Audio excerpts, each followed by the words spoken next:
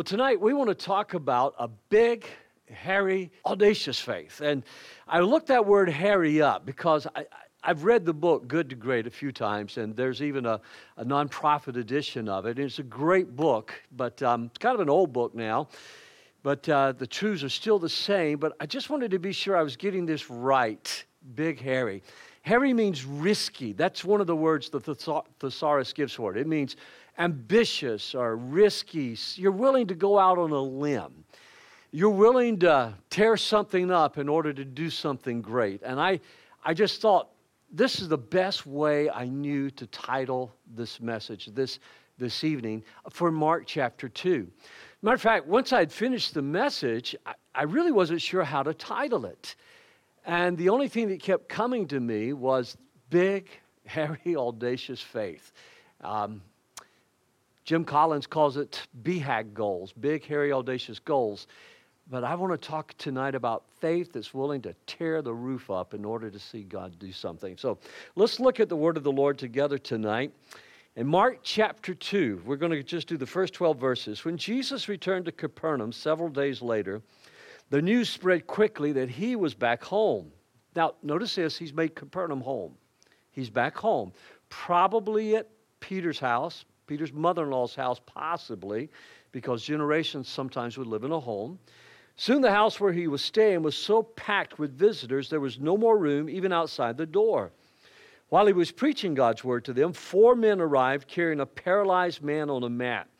They couldn't bring him to Jesus because of the crowd, so they dug a hole through the roof above his head. I wonder what his mother-in-law thought about that. Then they lowered the man on his mat right down in front of Jesus, and seeing their faith, Jesus said to the paralyzed man, "My child." Now, don't let that miss you. My child. Isn't that tender? Isn't it? Just stop for just a moment. Some translations read, "Son, my son." That's just a very tender. When I say my son to one of my sons or my daughter, there's a moment of tenderness and affection and in love that's implied there. So don't miss this, how God just instantly loves this man, this paralytic. "My child, your sins are forgiven." But some of the teachers of religious law who were sitting there thought to themselves, "What is he saying?" Or if you've been a Southern, you say, "What in the world is he thinking? This is blasphemy. Only God can forgive sins." Jesus knew immediately what they were thinking, so he asked them, "Why do you question this in your hearts? Is it easier to say to the paralyzed man, 'Your sins are forgiven,' or 'Stand up, pick up your mat, and walk'?" Now there's a riddle. Is it easier to say to a paralyzed man, "Stand up," or is it easier to say, "You're forgiven"? So Jesus is throwing out a riddle here. Who else in the Bible threw out a riddle? Samson, the strong man, okay? So this is an interesting concept that he's doing here. "So I will prove to you that the Son of Man has the authority on earth to forgive sins." He's about to demonstrate through this miracle who he is. Then Jesus turned to the paralyzed man, said to him, "Stand up, pick up your mat, and go home." And the man jumped up, grabbed his mat, and walked out through the stunned, circle that in your outline, the stunned onlookers. They were all amazed and praised God, exclaiming, "We've never seen anything like this before." This is a cool passage of Scripture. Don't you agree?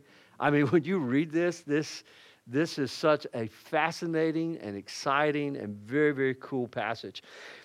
As we go through this tonight, I think you need to keep in mind there are 3 surprised people groups. Number one, I'm surprised when I read the passage. I'm surprised because I'll try to bring out to you why I'm surprised during the message. Secondly, his friends are surprised when they see how Jesus handles the situation. And then his religious critics are surprised. These theological heavyweights that are there, they're surprised by what they see happening.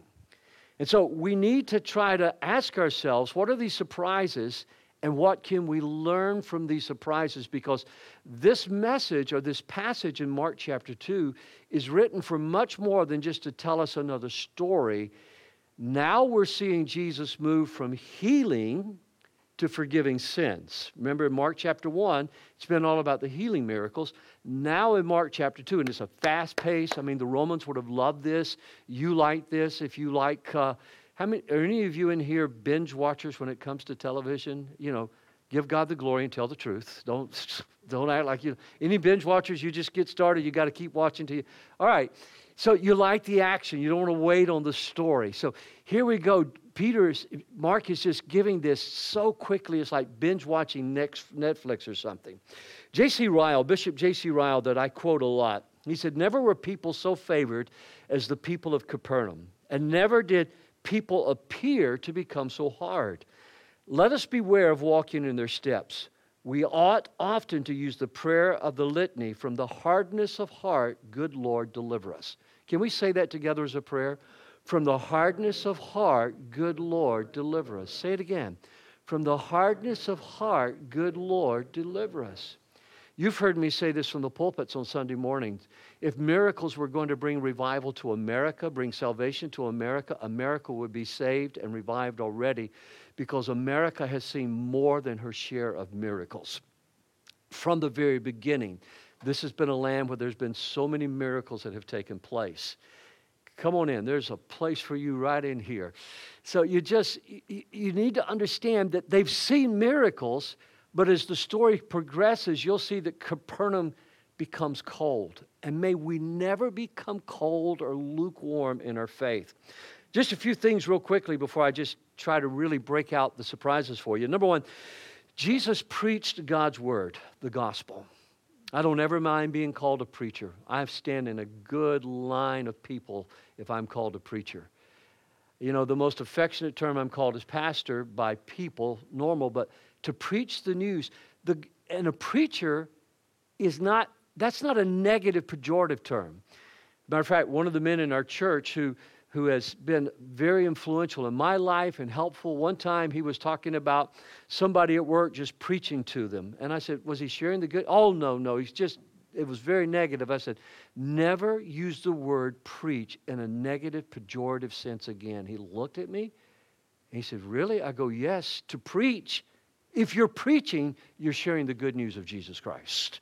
You're sharing the good news of what Christ came to do. And this is the good news.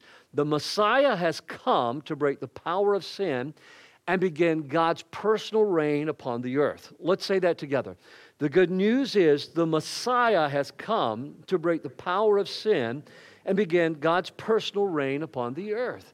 Now, this time of the year, after Thanksgiving Day, I will once again, as I do every year, I will listen to Handel's Messiah. It's the gospel. It's just so powerful and it's so beautiful as you lead up to the Hallelujah chorus. I teased one of my kids, when you get married, I'm going to start singing Hallelujah. I'll give you 2 chances to guess who that was. Number 3, the miracles of Jesus pointed to his identity. They revealed his compassion and his love for the people he had come to save. Now, that's what miracles are about. Miracles are not about showboating. Miracles are about pointing to the identity of Jesus, revealing his compassion and his love for the people he come to save. Can I just ask a question of those of you that are here? And if you're watching online, and you can send me a private message through Messenger or text me at 734-931-0111. If you don't want to leave it there on Facebook. But if you've had a miracle in your life, would you just say yes? Just comment yes or send me a text message. How many of you have had a miracle in your life? Could I see your hand? I'd say almost everybody in the room is saying there's been a real miracle in their life. And when God does that miracle for you, it is because, the very last word I used, is because he loves you, but God wants to reveal who he is through you, and he wants you to know who he is in your own personal life. So let's look at what we take away from this story tonight. First of all, a good friend quickly takes you to Christ. A good friend quickly takes you to Christ.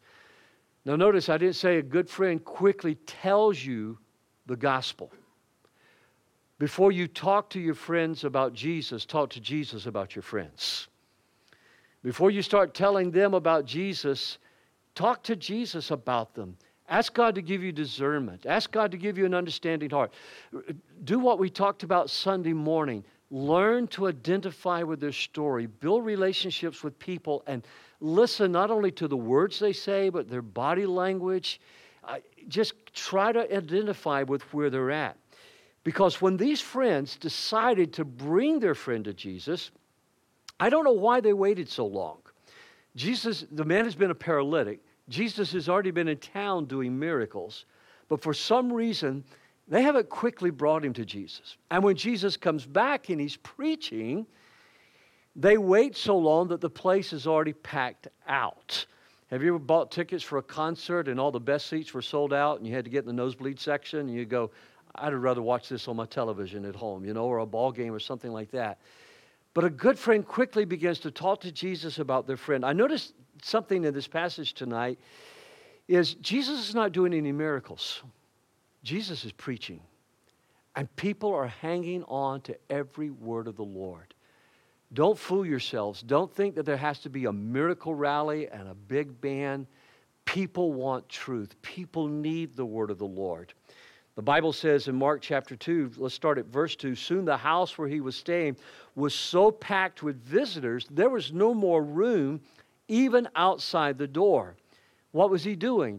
While he was preaching God's word, or the good news, and the good news that he was the Messiah, he had come to break the power of sin and began God's reign upon this earth. Then 4 men arrived carrying a paralyzed man on a mat. This is a fortunate man. You are fortunate if you have a very few good friends. This is a fortunate man that these were men that they were willing to do whatever it took to get their friend to Jesus.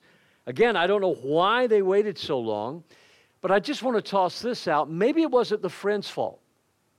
Maybe it was the paralytic man's fault. I'm guessing, I'm reading between the lines because there's so much going on in the story. Jesus has already been there. He's been doing miracles. But now he returns to Capernaum.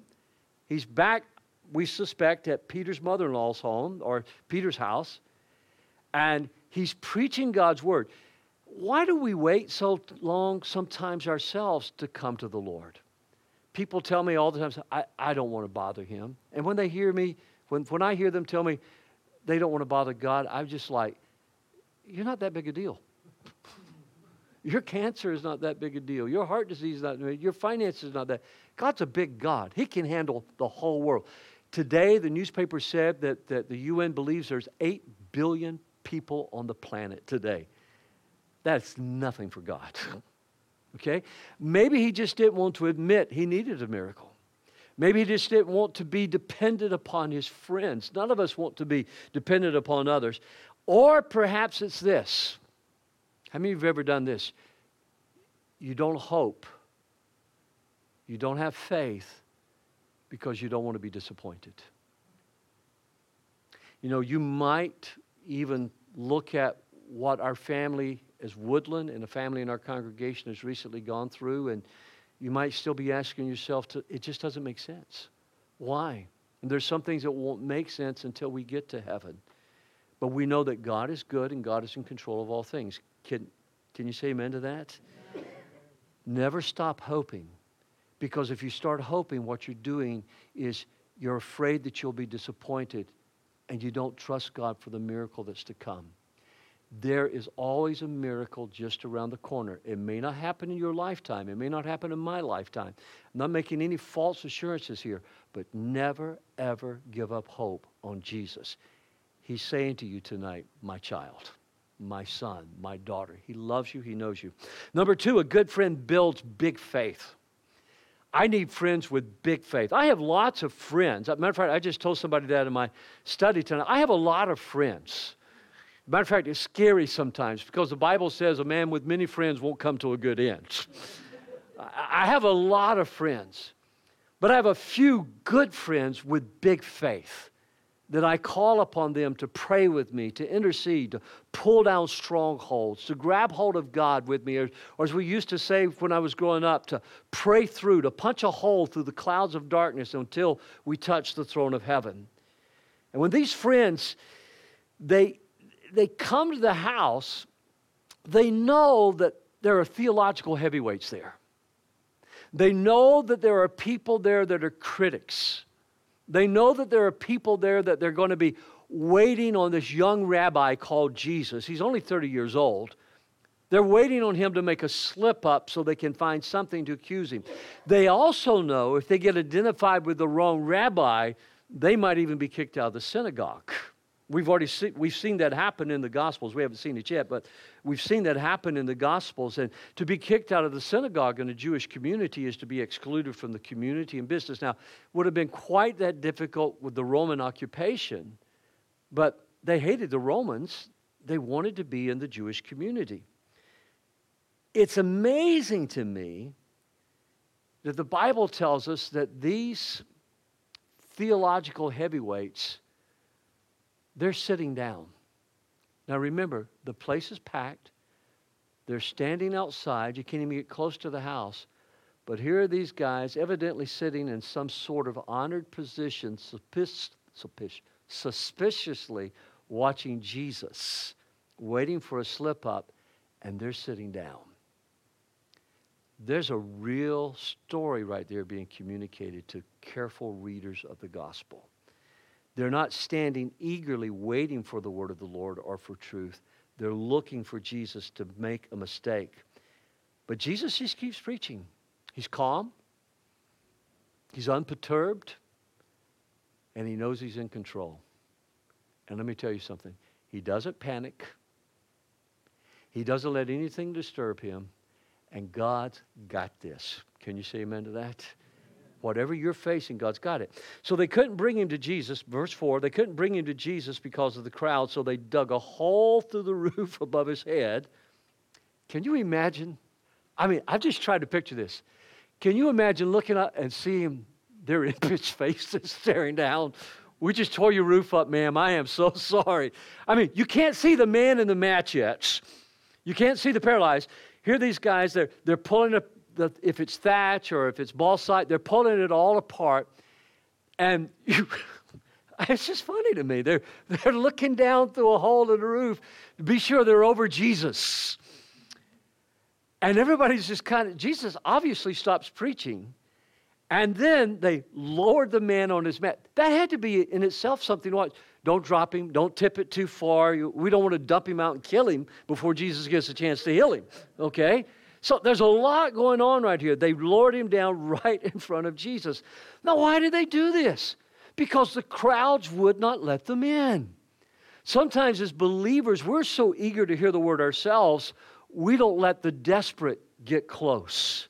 And we have to be careful that we don't block others from coming to hear the gospel. And then I just admire them because, and I can't step off camera, but if you could just imagine with me, maybe I can tell it descriptively enough. They get there, it's hot. I've been to Israel, it's hot. They can't get through the crowd. And so they lay their friend down on the ground. There's no pavement, there's no sidewalk. They lay him down on the ground, and they just go, all right, what do we do now? And Keith says to Bob, why don't we just go up there and just rip apart the roof? And Gary says, oh, no, you know Peter's mother-in-law, she'll pitch a hissy fit. And Paul says, forget it, Jesus is in there. We got to get him up there. So they go around, they sneak around to the other side of the house. Somehow or another, they hoist one another up, pull the rest of them up, and they get on the roof. And somehow they pull their friend's mat up to the top of the house. Now, there's a lot going on. There's not a ladder. They get him up there on the roof. They tear the roof apart, and they lower him down. Let me tell you something. They loved their friend. How much do you love your friends tonight? How much do you love your lost friends? How much time do you spend in prayer for them? Are you punching a hole through the clouds of darkness? Are you praying through for your friends tonight? Are you tearing apart the roof of darkness through prayer and through faith so that you, at that right moment when you're able to talk to them about Jesus, the word finds a place in their hearts and that hard heart begins to crack? You say, how do I do this, Pastor? Well, number one, you can only build your faith by sticking with the word of truth. I hate it. And occasionally, sometimes people will say it to me, and I have to just bite. If somebody says it in church, it's going to be a different context. But out in the world, somebody will tell me, say, well, faith is not really thinking. You're just moving on blind faith. And that's an opportunity for me to win. I say, no, no, no, no. Faith is the clearest, highest form of thinking there is. Faith is not blind faith. Faith is not just leaping out into nothingness, but we ponder, we meditate the truth of God's Word by which all things came into being and by which all things are held together in Christ. We ponder, we meditate that truth, we apply that truth in our life, and then we live by faith in that Word of God that has been demonstrated in Christ's life and demonstrated in the preaching of the gospel throughout the years. We build our faith up by meditating upon the Word of God. Faith is just simply this. It's getting the information that God's Word has, it's agreeing with the information of God's Word, and then it's acting upon God's Word. So you could say information, agreement, and action. Say that with me. Information, agreement, and action. Information is the Word of God. Agreement is saying this is what God's Word said. This may be what the facts are that I'm facing, but this is what God's Word said. We don't hide from the facts. We face the facts, but we act upon what the Word of God says. Does that make sense? And so that's the action these men took. Look at Acts chapter 20 and verse 32. And now I entrust you to God and His care and to His wonderful words that are able to build your faith and give you all the inheritance of those who are set apart for Himself.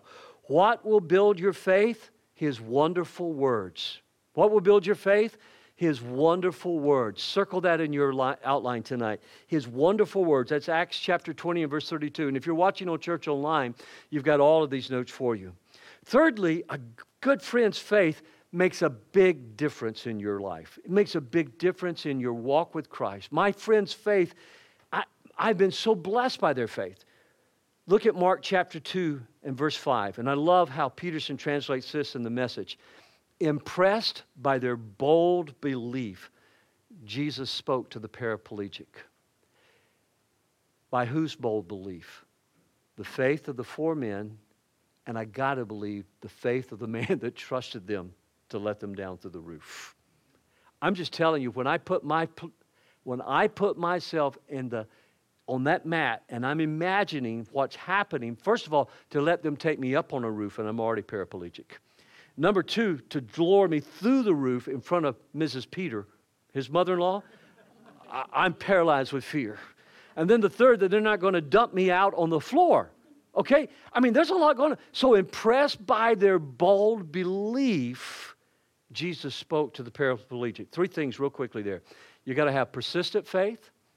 You got to have creative faith. But you've got to have sacrificial faith. Somebody had to pay for this roof.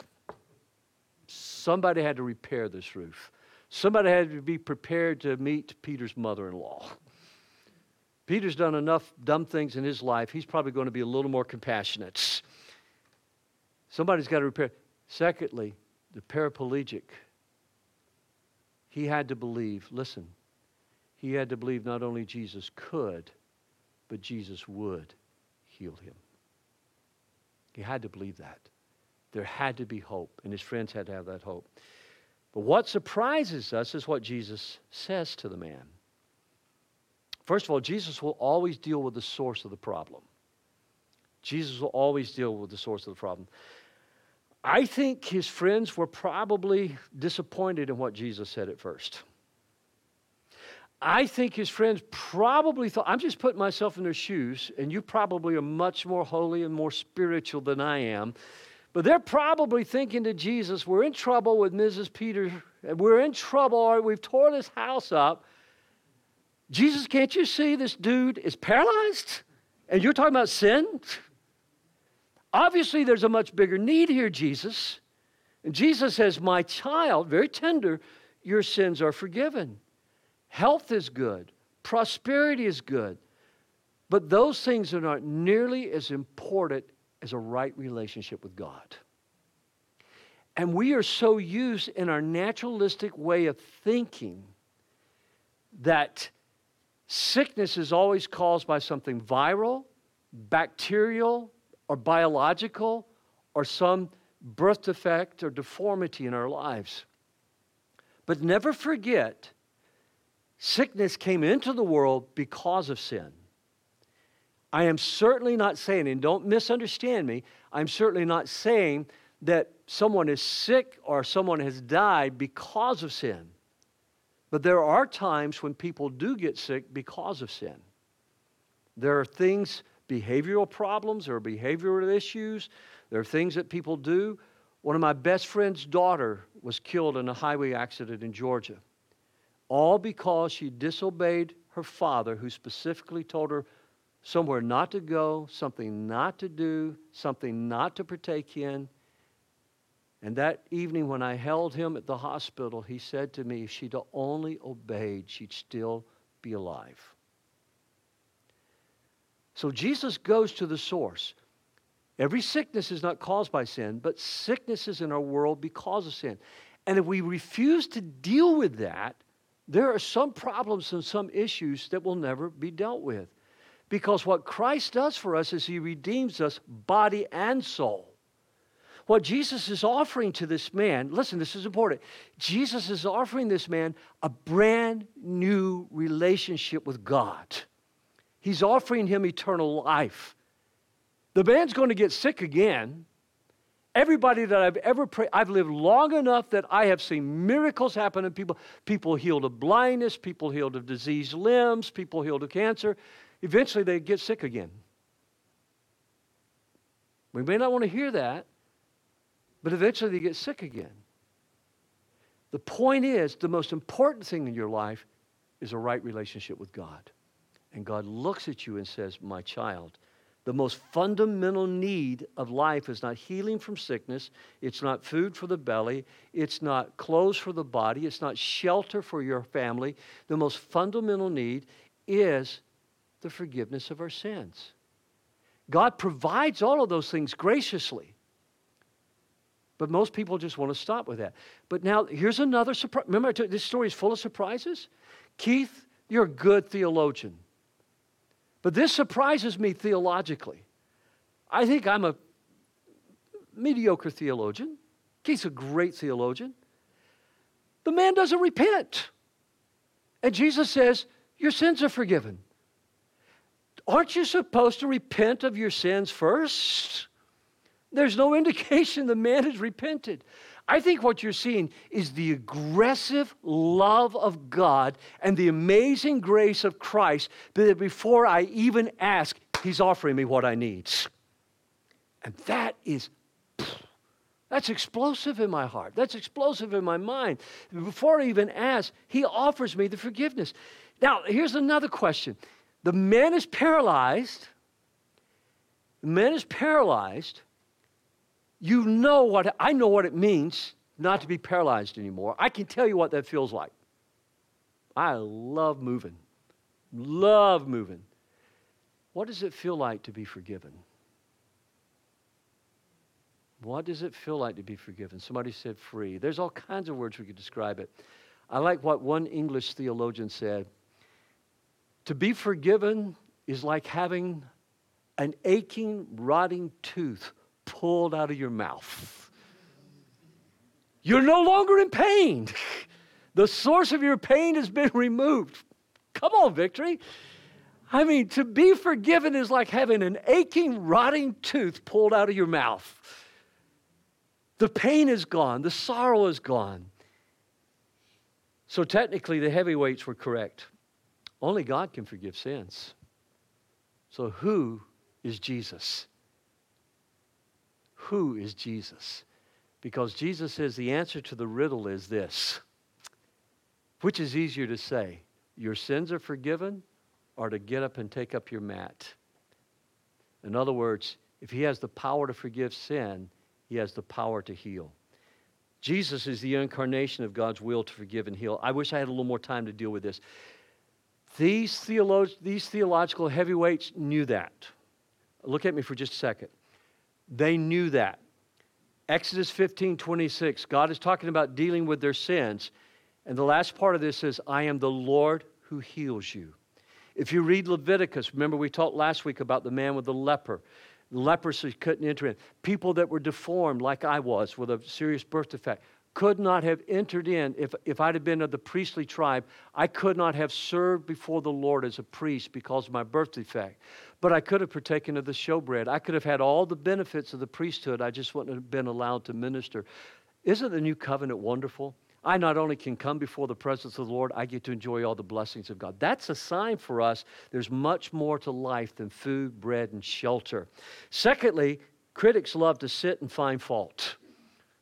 Usually the people that are trying to make something happen, they're getting up and they're getting busy. Some of the teachers of religious law who were sitting there thought to themselves, what is he saying? This is blasphemy. Only God can forgive sins. You're right. So finally tonight, Jesus came to bring forgiveness to a broken world. The paralytic man stands for all of us. We're dead in trespasses and sins until Christ forgives us. And for some of us, we don't even know the day we give our hearts to Jesus, but somewhere along the line, we begin to love Jesus, we begin to follow Jesus, we begin to serve Jesus. Some of us have those crises when we remember the day we gave our life to Christ, but God in His aggressive love and grace, He comes to us. And the only reason, and I have to say this, and then one more quick point and I'll close. The only reason Christ could forgive him of his sins is not just that he was God, but as the Old Testament prophesied over and over, he would lay down his life not too long from then upon a cross, die for our sins, and rise again for our justification. That's the picture of what you're seeing here. So Jesus knew immediately what they were thinking, so he asked them. They were all amazed. Look at this. Circle the word all. Now, you can accuse me if you want to of being a little bit overly optimistic, but does all include everybody? Would all include the critics? Do you remember last week we looked at some of the priests became followers of the Lord? Many priests, actually, the Bible, the book of Acts says became. I've got a feeling these theological critics became theological converts because they were all amazed and they all praised God, exclaiming, we've never seen anything like. Do not be afraid of your critics. Just keep living the gospel. And then finally, I need a relationship with God as my Father more than I need healing.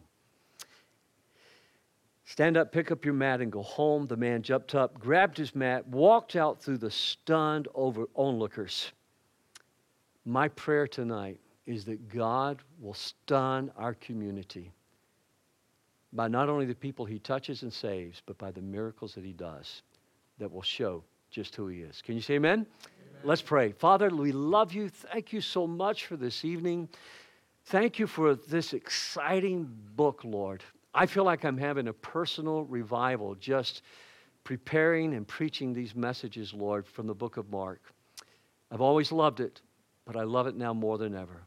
But I love Jesus that you reveal to me in this book now more than ever. Help us, oh God, to have big, hairy, audacious faith, Lord. Jesus, such faith that we're willing to tear apart the roof in order to get somebody into your presence. For it's in Christ's name I pray. Amen, amen, and amen. God bless you. Thanks so much for being here tonight. Good night.